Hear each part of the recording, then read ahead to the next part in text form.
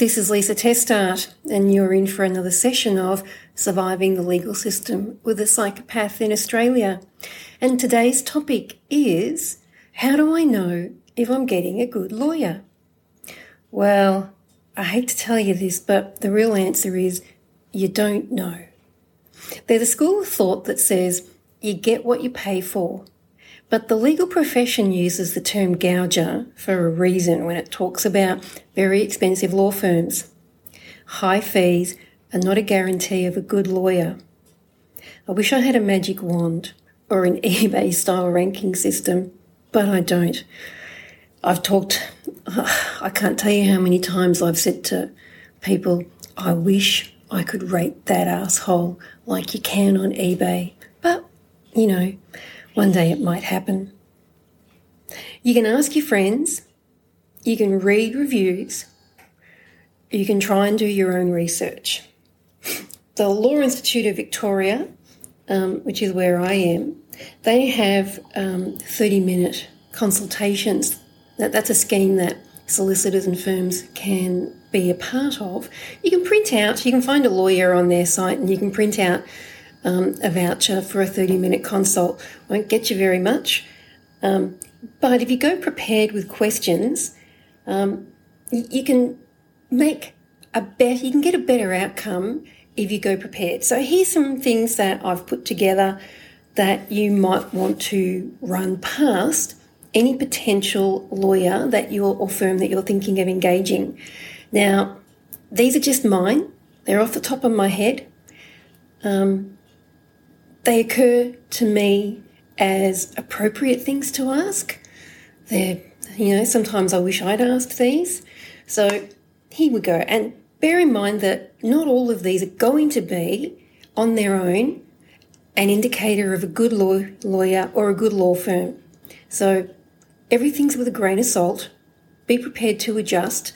Fine-tune your own answers, or fine-tune your own questions, fine-tune your own expectations. Jesus Christ, it's really a trial and error process. So here goes. How long have you been in family law?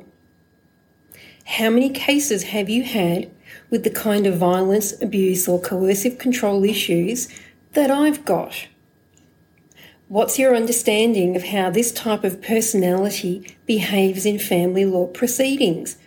Now that's a really good question because you want to know if they understand the kind of psychopath and disordered personality that they're going to be dealing with. Can you show me the reported cases you've run on Austlii? Now, Austlii, which is AUSTLII, and I think it's .edu.gov.au, could be, work it out.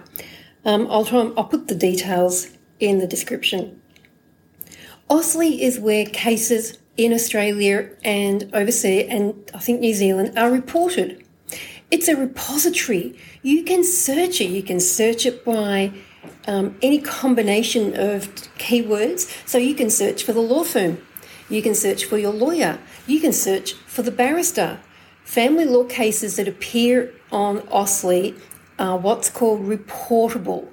That means they've been anonymised. So you won't find anything based on the parties. You won't even find your own cases online unless you know the file number, or you look for it by your barrister or your solicitor or the law firm, or you're up the other side. So you can get a sense of whether they've got any experience in family law if they've got reported family law cases. Not all go to Austlii, of course, but there should be something. What's your attitude to services like witness prep, which is what I offer? If your solicitor is unwilling to work with someone like me, then give them a swerve, because you want to be able to have every tool in your toolbox. You want to be able to have all the support you can muster and things that are appropriate to your case ought to be considered. And then here's a key question.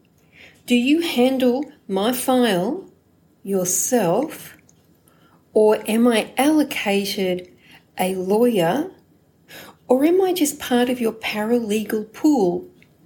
Now, I don't care who knows how old I am, but I'm old enough to remember when typing pools were in existence, and you just put your work to be typed in the tray, and the next person who became free in the typing pool handled your job. So you weren't allocated a secretary, you just, whoever was available in next order got your job. So there are firms who do work in family law like a production line.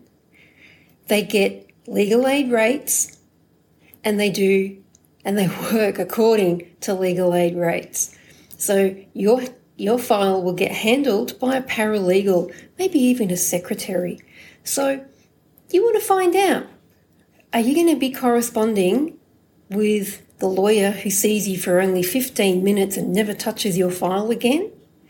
Or are you going to be dealing with the lawyer who handles and touches your file and is across it, and you have consistency, you have a relationship, you build rapport, they get to understand who you are, what your case is about. Because if you're just being handled by whichever paralegal happens to get your email or whoever gets your case in that moment or on that day, you're not going to get a law firm that's going to pay very much attention to your case, and they will just churn you.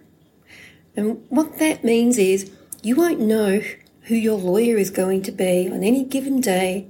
Your barrister may be appointed at the last minute because they go for cheap and they don't pay attention, so they don't pre-book.